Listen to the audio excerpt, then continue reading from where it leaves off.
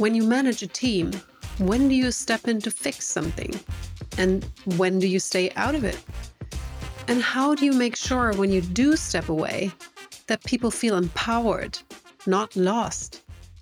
Today on the show, we talk to Danielle Diliberti. Danielle is the CEO of hypergrowth wine startup Somsation. She shares how she's finding that balance as a first-time CEO while building a game-changing product at the same time. We're trying to change the industry and be a category creator. So we have very, very strong goals, and we're working a mile a minute to make it happen. Welcome back to People Changing Enterprises. I'm Jasmine Goodman, and I hope you enjoy this episode with Danielle Diliberti. You are the CEO of Somsation. Tell us what the company does and how you came to be the CEO. Somsation is a modern technology platform or online marketplace focused around wine experiences. We're connecting consumers with world-class wineries and top sommeliers. We designed the platform over the last year and a half to be really a user-friendly one-stop shop with direct access to a wide range of exceptional wineries that typically you can't find in the retail or traditional e-commerce space. And so our team is trying to modernize what's a centuries-old tradition. So I was part of the founding team that came up with the idea for Somsation. When I was first acting as a CFO and COO in its infancy, and it was really in about March of this year that we decided we were going to try to really accelerate the growth and development of the platform. So I stepped in as CEO and really excited that we just launched our marketplace at the end of September. And now we're just kind of working on moving as fast as possible to bring great wine and experiences to the world. And how are you liking your CEO role so far? So this is my first role as CEO.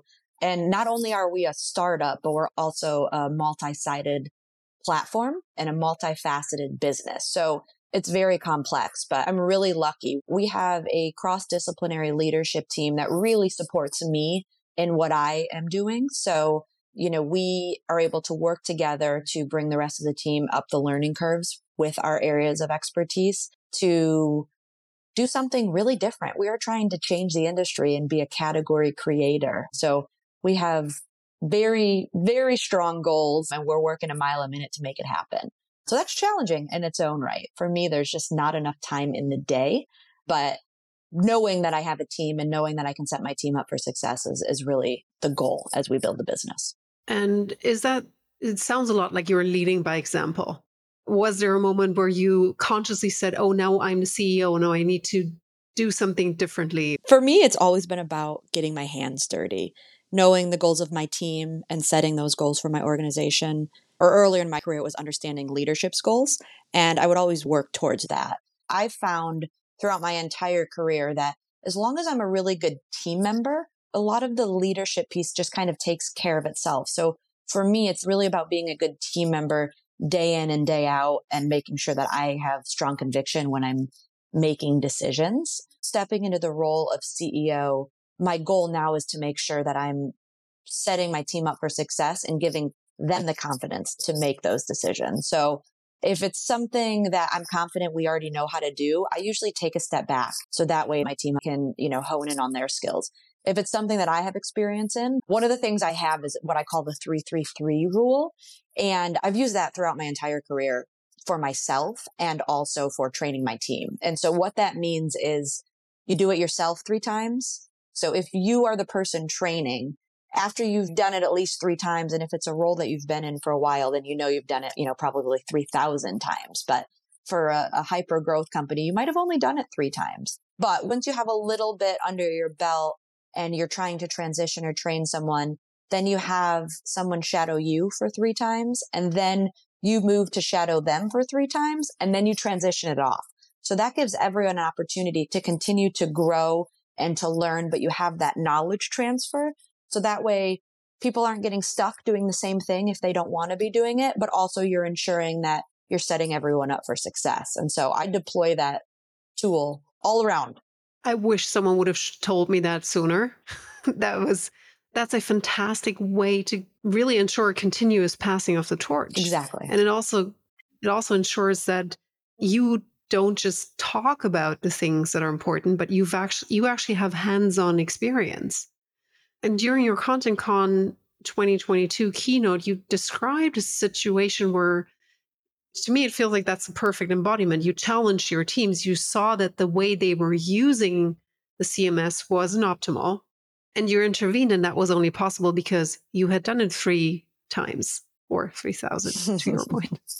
And I'd love to know how you made that decision. How do you decide when you need to intervene and when you need to challenge your teams to do better? And once you do that, how do you actually do it? Yeah, that's a great question. And I wish I had the perfect answer for that, because I think it is a continual learning curve. I think there's a couple of things. The first is I always think about, I want to ensure that I understand where they're coming from and what's going on. Sometimes people are just have too much on their plate, or other times people don't actually have the experience and aren't willing to say that. So having dialogue with the team and just getting people in the room to understand what creates a safe space. And sometimes that means being a little bit more patient and giving the business a little bit more time. And then other areas you can see that, people are probably just slamming themselves into a brick wall. So some of it's just gut and experience, but really keeping a pulse on the organization to allow it to ebb and flow a little bit, but also knowing when to step in, and then telling people why you're stepping in, I think is really, really important as well, because it helps make sure that the human element is really there. And that probably then again goes a long way in building trust, which is the prerequisite for telling you what the actual problem is. And I love the words that you chose earlier. You want to be the best possible team member. So you're being treated as an equal rather than the CEO that, will get angry or mad, or that I don't want to share some things with because there's that weird level of hierarchy in between us. Mm-hmm. Would you second that? Absolutely. Yeah. I mean, I think I don't ask anyone to work harder than I'm willing to work myself, so I think that that's one of the golden rules. I travel a lot, and I spend time on each of the coasts in the States. And then also I'm in Europe and London quite frequently. So, my team knows that when I'm on the West Coast, I'm going to be up at 5 a.m. with coffee in my hand, and I'll be, working right alongside. And I wouldn't expect anyone else to be doing that if I wasn't willing to do it myself. So I think it's really important to make sure that as a leader, you're always looking in a mirror and making sure that you would like your employees or your team members to do what you're doing. Because if you're not, it's something you need to think through. And then I would say that the one other thing for me is it's a challenge to sometimes take my hands off, right? Because if I know I can do it quicker in the short run, then you just want to do it yourself. That's just inherently what people do. You're like, I'll just take care of it and we'll be done with it. But, one of the things I've learned is you really need to invest the time and the attention into your junior employees or people that want to shift gears to help them get up those learning curves. Because as we talked about earlier, passing the torch really does help everyone. And then the whole team gets smarter. The business becomes more valuable. You can move a lot faster.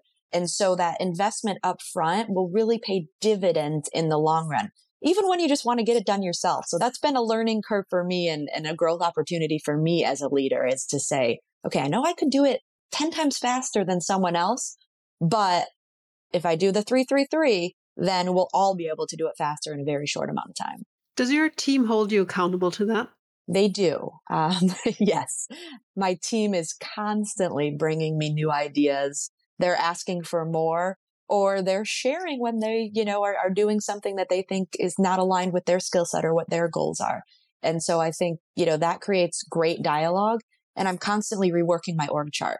I think I hired 5 people in the last month with Somsation, and we just talked to one of our recruiters, and we have another 5 job specs going out. And some of those roles are replacing things that people are doing because they want to move into something else. And so I try to make that happen every chance I can. And then some of it is just a huge growth opportunity. That's amazing. And I think that is the key to empower people, really. Because if you want to pursue that growth opportunity, it is about not settling for what the status quo tells you would be right or the thing to do, but it's actually looking at the data and adding your gut feeling and then coming up with new solutions, with new ways of doing things. Challenge yourselves and everyone else on the team to do better and be more creative. Is there anything from a culture perspective that you can do to propel that even further from your point of view? Culture is something that I'm constantly thinking about. Ensuring that you're creating a dynamic culture, ensuring that DEI is top of mind, but then also having a culture that exists and that, it has some tangibility to it is also important, especially in a hybrid world or a fully remote work environment for some. Finding that culture has been a challenge. One of the things that we do at Somsation is summits, very disciplined, dedicated summits. So we have data and analytics summits. We have engineering summits, sales and marketing summits. We're getting ready to ramp up an operational summit that's going to be 3 days, and we think it should be 2 weeks. But it's getting all of the right people in one place and dedicating 2, 3, 4 days to making sure that everyone's aligned, to making sure that we have a roadmap in place. From a strategic perspective, you typically have a roadmap. You might have a technology roadmap, but having an operating roadmap and a marketing roadmap and ensuring that those are all aligned and then spending dedicated time on them has been a huge value for our culture. Because if you have marketing and creative team members in the room and operators in the room and the accountants in the room, and you're talking about all of those different disciplines at once, it's really hard to align everyone.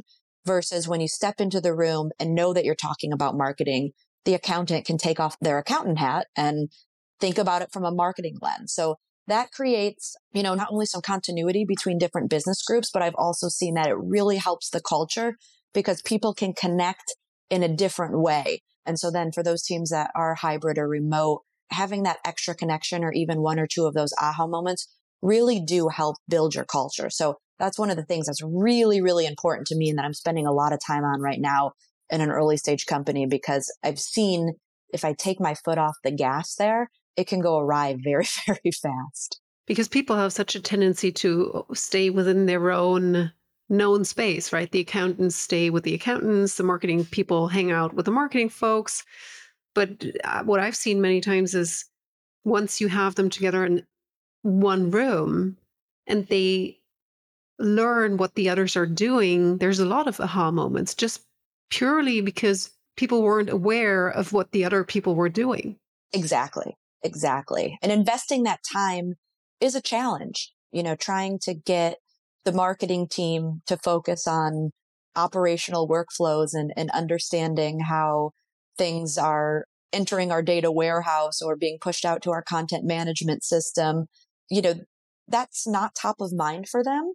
But it actually really improves the way they work in the long run because they recognize if I, adjust X, Y, and Z, I'm going to help my team members become a little bit more efficient. Or, it's one less touch point that we need to think through because now I understand how it works. So it really gives different working groups the opportunity to work better together in the long run. But it's an investment. It requires time and effort. And when you're investing time and effort in one thing, then that's an opportunity cost somewhere else. And leaders need to be thinking through that pretty regularly. Thanks for listening to People Changing Enterprises. We'll be back next week with a new episode helping you make your mark.